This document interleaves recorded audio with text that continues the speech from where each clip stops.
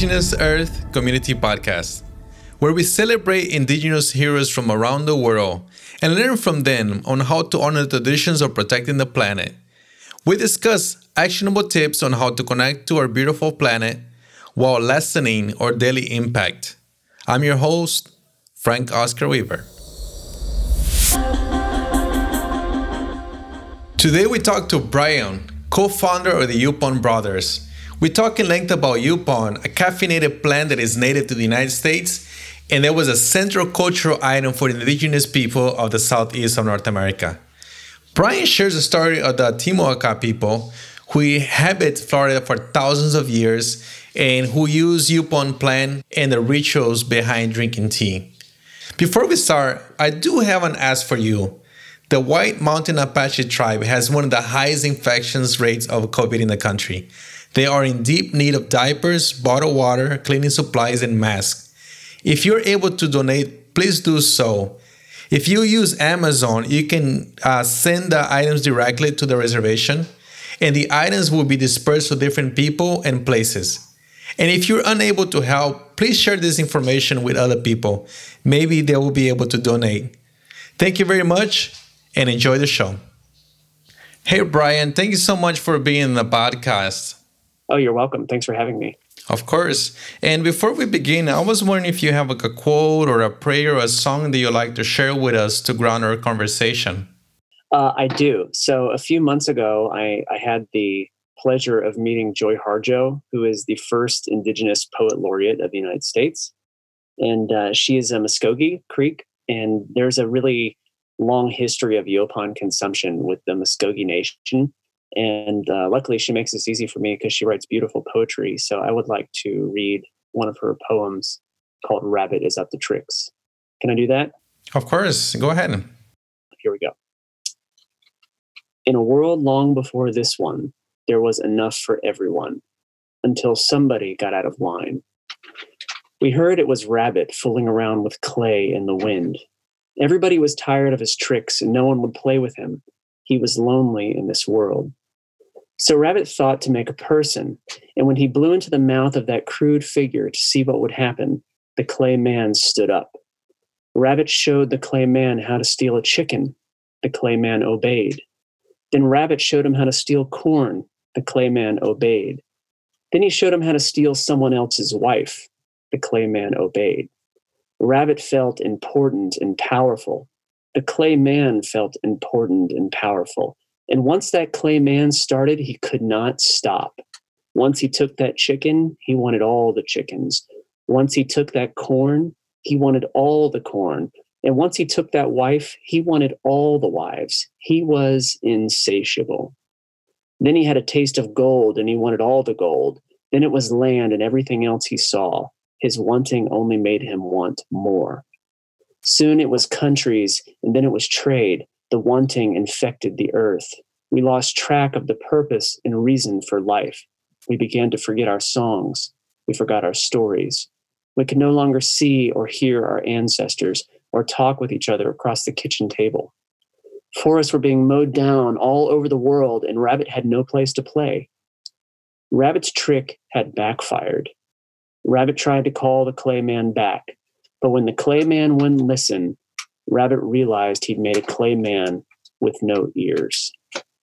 Wow, that hits pretty deep. Yeah. There you go. That's how I started off. Yeah. Yeah. And once again, that's Joy Harjo's work. It's from a book that I was lucky enough to get while she was here called Conflict Resolution for Holy Beings.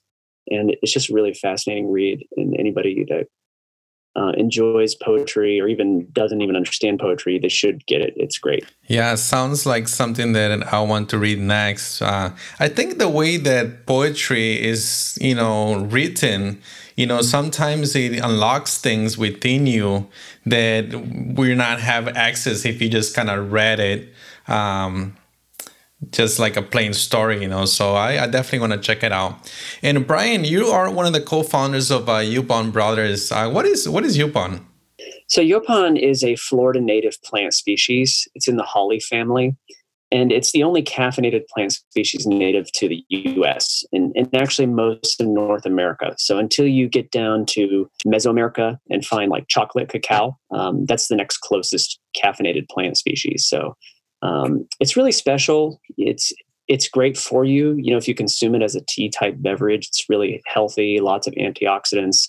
It has the caffeine and the theobromine to energize you and the antioxidants to nourish your body. But it was also a very important cultural item for indigenous people throughout the southeast of what is now the U.S. It was central to their entire culture. So it was a very pivotal, important cornerstone of native civilization. So in a nutshell, that's what Yopan is. That's really cool. It's almost like Ilex paraguayensis that we call yerba mate that we have in Paraguay. And that is integral to the indigenous Guarani culture. And the Paraguayans, you know, we also drink the yerba mate like every single day. Have you ever had before the tereré or the mate? Of course. And Yopan and yerba mate are very closely related.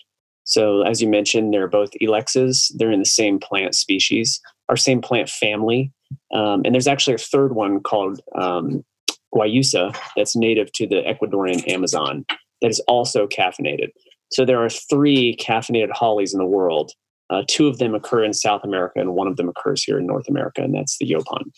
So it is related to Ilex paraguayensis. It does have some similar traits, but it is different. But like yerba mate, it has an important connection with indigenous culture. And same with guayusa. The people who drank guayusa were called Quechua in the Ecuadorian Amazon. Well, don't say a word. They're still around and they're still deeply involved in consuming guayusa, actually. Yeah, I drink yerba mate almost every day with tereré, with cold. And I just got introduced to Yopan recently. Right now I'm drinking actually the Florida chai. And it tastes really good. It's a little bit different flavor than the yerba mate. You know, this one here has like a robust flavor. It's a little bit with a flowery, with a spice aftertaste. The first time I heard about the Yopan was I'm part of the Florida Master Naturalist class. And on the final day of the program, we have to do a presentation, like a talk or build a project. And one of the students brought some Yopan for us to taste. And once I drink it, I was kind of hooked. So it's pretty tasty. And you were telling a little about the people that originally had this plant in part of their lives, the Timucua. I say the Timucua people. I don't know how to pronounce it. Can you tell me more about them? Yeah, so we say Timucua, but of course they're totally extinct. So it's hard to say how it's actually pronounced. I've never found someone to correct me on saying Timucua, but that's how we say it here. And they originally inhabit like Florida? Yes, they inhabited North Florida and southern coastal Georgia and on down into central Florida as well. So we grow our Yopan in Volusia County, New Smyrna Beach area, and that is near the southern extent of what would have been Timucua Range. So they probably inhabited maybe a quarter of the state of Florida at one time, and quite substantial numbers, might I add, hundreds of thousands at least pre-colonial contact. Yeah, I know that when the Europeans came and they saw the indigenous people drinking, they kind of, mistakenly called the plant Ilex vomitoria because they thought that it kind of caused people to vomit. And is there a way to change the Latin name of a plant? I mean, I'm not a biologist, but like obviously it was something that it was wrongly came up with. Like, what if we have like a Ilex floridian or something like that? Yeah, so theoretically there is a way to change it, but botanists are a fickle lot of people. And one small correction is that when colonial people, so mainly Spaniards in Florida, interacted with the Timucua, they actually didn't name it Ilex vomitoria. They didn't name it anything. They called it Cassina, which was its indigenous name here. And when Linnaeus gave Yopan its botanical name, he actually named it Ilex cassinae after the native name for it. And it was actually changed to Ilex vomitoria in 1789 by the British. And there's lots of conspiracy theories about why that happened. But Ilex vomitoria is not actually its original name. It was changed later on.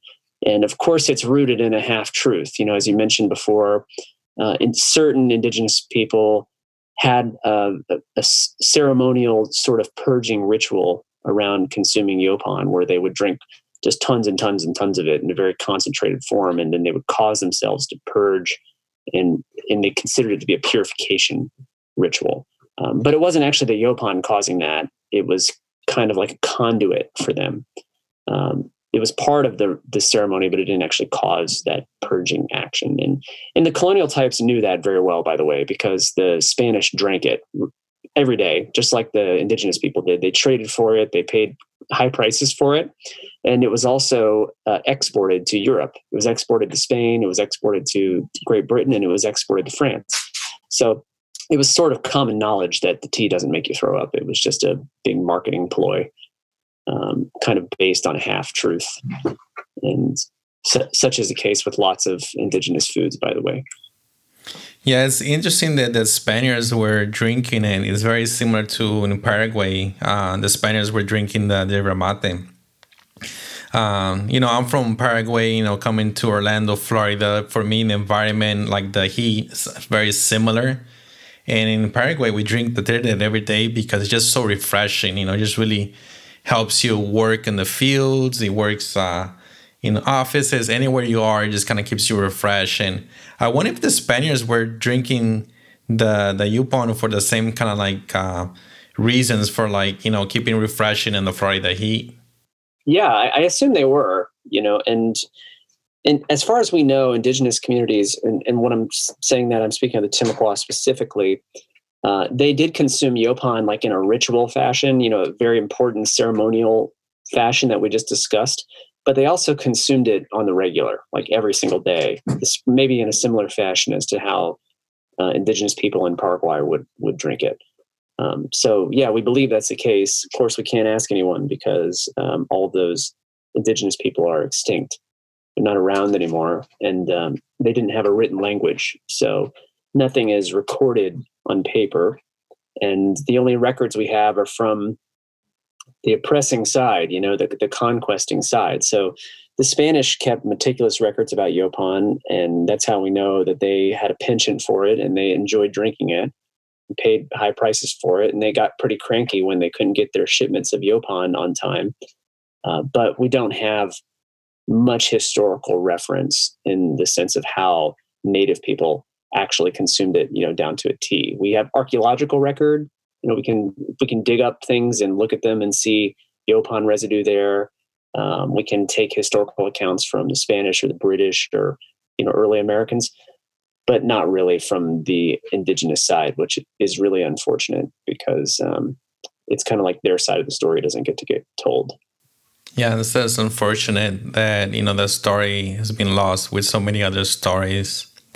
And going back to the the ceremonial aspects of drinking the yaupon, I can't speak about that, but in Paraguay, when we drink tereré, there's a little bit of a ceremony around it. It's something that if you go to somebody's house, they're gonna offer you, and if you kind of decline, it's very impolite.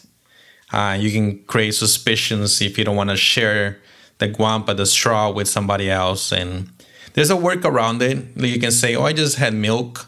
So that way, it's kind of like a way for you to bypass that. But, drinking tereré is a way for you to get in the same level with a person. And, if let's say you want to talk to someone and kind of tell them something important or like a secret or something that has been concerning or giving them feedback, you can always do during a tereré round is a very way that people can put their guards down and kind of level as human beings. It's funny that you mentioned that because in other cultures, there are rituals that are similar around tea, for example, and I'm talking about tea, which is Camellia sinensis. If you're in India, it's actually considered impolite to not refuse someone's offer of tea. So it's kind of the opposite, right? To me, it seems silly, but that's the way it is there. And somebody offers you tea, you have to say, "Oh, no, thank you," and only when they insist are you supposed to take it? Otherwise, it's considered to be rude. So it's kind of funny. And, Yaupon in that extent had its own customs. For example, people would drink Yaupon from whelk shells. So that was the ceremonial vessel of Yaupon consumption. It was actually a very large, hard, basically it's a sea snail called a lightning whelk that occurs naturally in Florida and all throughout the South. And that's what they historically consumed Yaupon out of, maybe ceramic vessels as well. So they had a ceremonial touch to it, the consuming of Yaupon, but it's hard for us to say exactly what that looked like. Yeah, and you've been mentioning that Yaupon has a very big part in the traditional plant of the indigenous people of Florida and used for ceremonies, for healing. And how do your company, honor those traditions on the use of this very important plant?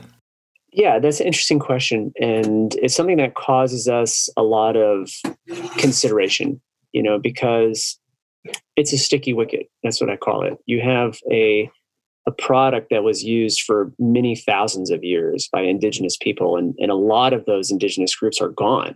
And they're gone because colonial powers wiped them out. In Florida's case, the Timucua, for example, were basically all gone by 1800 or even earlier. So they didn't even get to see Florida become a state. They were gone by that point. And the story is the same for a lot of other indigenous people. So you have to toe the line or draw the line between telling a story and informing people and doing it in a way that's respectful to those cultures. And something that really bothers us about Florida specifically is you had maybe 700,000 or more indigenous people at one time living on the Florida Peninsula. And they lived here for thousands of years, at least 8,000 years, probably longer than that. And all that time and all of that history and all of that heritage, you can walk up to anybody in the street and anywhere in Florida today and ask them if they know who the Timucua were. And most people don't have any idea what you're talking about. They don't even know that this culture existed, for thousands of years. So one way that we respect that story is by telling it in a way that's respectful and as accurate as we can. So that's one aspect of it. We don't want to participate in erasure. I think it's so wrong that people here have this really Philistine attitude about indigenous culture as it existed at one time here in Florida. They don't know about it.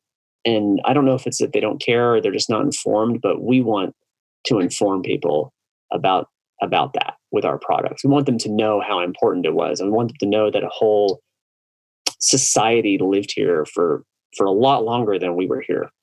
I mean, if you look around and you think about your life, everything you do in Florida, your parents, their parents, their parents, however back they were here, it's still just a minuscule, just a blink of an eye, compared to how long indigenous people resided here. So we want to pay respect to that. And then the other way is from our website, which is yauponbrothers.com, 5% of gross sales from our EcoTube products, which are the paper canisters, that money goes to a nonprofit that's called the North American Traditional and Indigenous Food System. So what that nonprofit does is rematriate native foodways. It was founded by a Lakota Sioux chef named Sean Sherman, and he spent many years painstakingly researching, not just from where he went to South Dakota, but all over North America, and sort of rebuilding all of those recipes and reintroducing them back to society. So we think that's super cool and really important for a lot of reasons. I mean, there are a lot of environmental reasons to promote indigenous foodways, like growing native plants as food is a lot less, requires a lot less fertilizer and pesticide and irrigation, for example. And then there are a lot of socioeconomic and cultural reasons for supporting those things. We talked about participating in erasure. Well, part of that is saying, no, there's a whole native cuisine. Each one of these cultural groups had their own food, their own things that they did. And we should know about those things. We should try and at least make sure those people that are still there can participate in their own customs, their own culture. And so we do support both of those initiatives. I hope that wasn't too long-winded, but we're pretty passionate about it. And when I started this whole thing, I had a very basic understanding of Yaupon, indigenous history of Yaupon. But once you learn more and more and more about it, and you get into like, wow, there's a lot of injustice here. There's a lot of things that were just so wrong. It becomes really important to just almost like an obligation to try and make sure that people can access these native foods. And that means native communities. They want to access Yaupon for ceremonial reason or just to drink Yaupon. They should be able to do that. Whether that means them producing it themselves, which we would help with, or us supplying them with it, which we do a lot of the time for free. And whatever that means, bringing the native foods back, I think would be good for everyone in our society. That's a beautiful project you have, and I think it's so great that you're including the indigenous perspective into it. And I think it's getting really popular now, Yupon. I'm in Orlando, and one of my favorite restaurants is Dandelions. I've seen that they're being sold there. And yesterday I went to my favorite coffee shop, Create Coffee, and they also had it there. So I think you guys are kind of fulfilling the mission to spread the word about the importance of Yupon. Yeah, that's a huge part of it. And what we call it is an awareness deficit. There's so many people out there, as I mentioned previously, that just don't even know what Yaupon is. And same is true, was true for many years of yerba mate. Now you have a lot more people that understand what yerba mate is. Same story, it's just, this is something from here, and I think it's important. People that live here, they should know that we have the ability to produce food from native plants. We have the ability to really consume things that are local, and even down to our caffeine source. So part of that deal is informing everyone about it, educating every customer, making sure that they know that that's an option for them. And you don't have to drink tea from 8,000 miles away. You can drink Yaupon, and it does everything that tea can do for you, but it's from your own backyard, which I think is a lot better, not just for the environment, but for people in general. Yes. And you mentioning how now yerba mate is so well known. I remember when I first moved to Orlando, a couple of years ago, I went to one of the theme parks, and I had my thermo, my guampa, and I'm drinking tereré.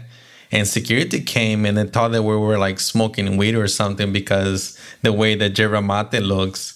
And I feel like now those kind of interactions are lessened because it's getting so popular. You can go to any convenience store and you can see drinks that have yerba mate on. So hopefully the Yupon gets to the level too, because it is from here. It is from our communities. And, we have to tell those stories of the people that were here before. Yeah, it was central, right? I mean, it's kind of like, here's how I feel about it. And once again, my perspective is not one of an indigenous person. I'm not an indigenous person. Actually, I don't even know what my heritage is, and I don't know if it matters that much. But when you learn the truth about indigenous issues in the U.S., I don't know how it can make you anything but angry, and really concerned, because the whole story is either untrue or, like I said, totally Philistine. Like, we write our own narrative. History is written by the victors, right? We don't like to talk about how the founders of America, for example, I don't know if I want to get myself in too hot water here, but really, the early version of our government kicked all the native people out of Florida, the ones that were left, just kicked them out, took their land, fought 3 very expensive wars to accomplish that. And of course, they weren't totally successful, which is why we still have the Seminole in South Florida. They kind of held out and kept their ground, and they're down there to this day. But we don't like to talk about that stuff. It seems like, it makes us feel kind of shitty, and I think that it should. It's important that we face the reality of how this country came to be, and the exploitation and forced removal, and I would even say genocide of indigenous people is part of our history. It really is. And you have to come to terms with that and say, well, you know what? I can't change the past, but I can acknowledge it, and I can try to make it better. I can try and make what I have here better. And I saw a real opportunity for that, as we got into Yopon, is trying to right something that was wrong, and do it in a way that totally respects native culture. Even if we're not indigenous, I still think we can do it. And so we tried to do that. I think that we can always work harder and better at those things, but here we are. Yeah, you're totally right. We have to go forward and acknowledge the wrong things that happened in the past and figure out ways that we can improve. And kind of wrapping up in here, you mentioned about the ecological benefits of Yupon. And what is one thing that people can do at home to be more sustainable or to make less of an impact on the world, in your opinion? Well, I think that there has to be a consciousness about what we consume. And I think we're already headed in the right direction. Young people today, I talked about this with one of my guests on my podcast, and what she said was young people today, they consume less but better. And I think that's a really easy way and actually an enjoyable way to focus on being more sustainable at home, is that consume less but consume better things. And the reason is because when you buy something that's a higher quality product, you're supporting the people that are producing it. You go to the store and you buy some cheap tea from India for a box of Lipton tea that's like 50 tea bags for $4. You're not supporting people. You're not bringing them out of poverty. You're not giving them a good job. You're supporting a huge multinational corporation. And I think that's a choice everybody can make at home, is saying, well, I will vote with my dollars. I will buy things that are better for the environment, that are the higher quality, that are better for my body, that use ingredients that are sustainable or clean. I think that's really important, right? And the other thing is about just use less plastic. I mean, that's the easy thing, right?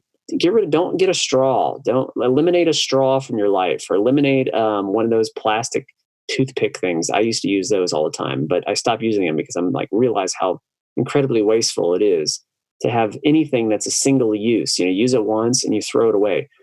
If we could think about how not to throw things away every time we use it, it would just be much better. I don't think that people have to live like a crazy life off the grid. It's not about some people doing a huge effort. It's about everybody doing some effort.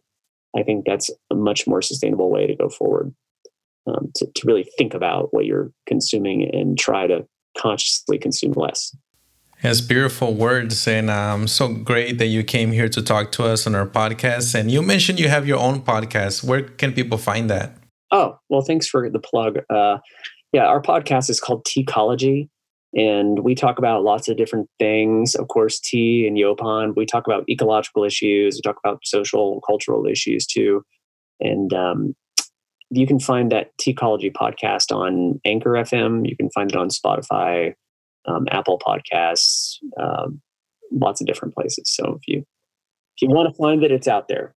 Yeah, it's a great podcast. I listened to the episode with Valerie, and she is my hero. She is one of the most amazing person here in Orlando, and I have to check out the other episodes. So definitely check out the podcast and check out Yupon. It's great. I like the Florida chai, my favorite flavor. What about yours? What's your favorite one? I'm a sucker for the green, just the American green, which is what we call it, but it's really just organic raw Yopon that's not processed really or heated in any way. It's just a very clean, natural product. And I'm kind of a sucker for that. But our lavender coconut's very popular too. So it's kind of to each their own preference. And you mentioned Valerie. I want to close by saying there is someone, Valerie Anderson from Friends of Split Oak, and she also works for the Florida Native Plant Society. There's somebody who really decided, I can change something and make it better. And I don't have to get outside of my comfort zone to do that.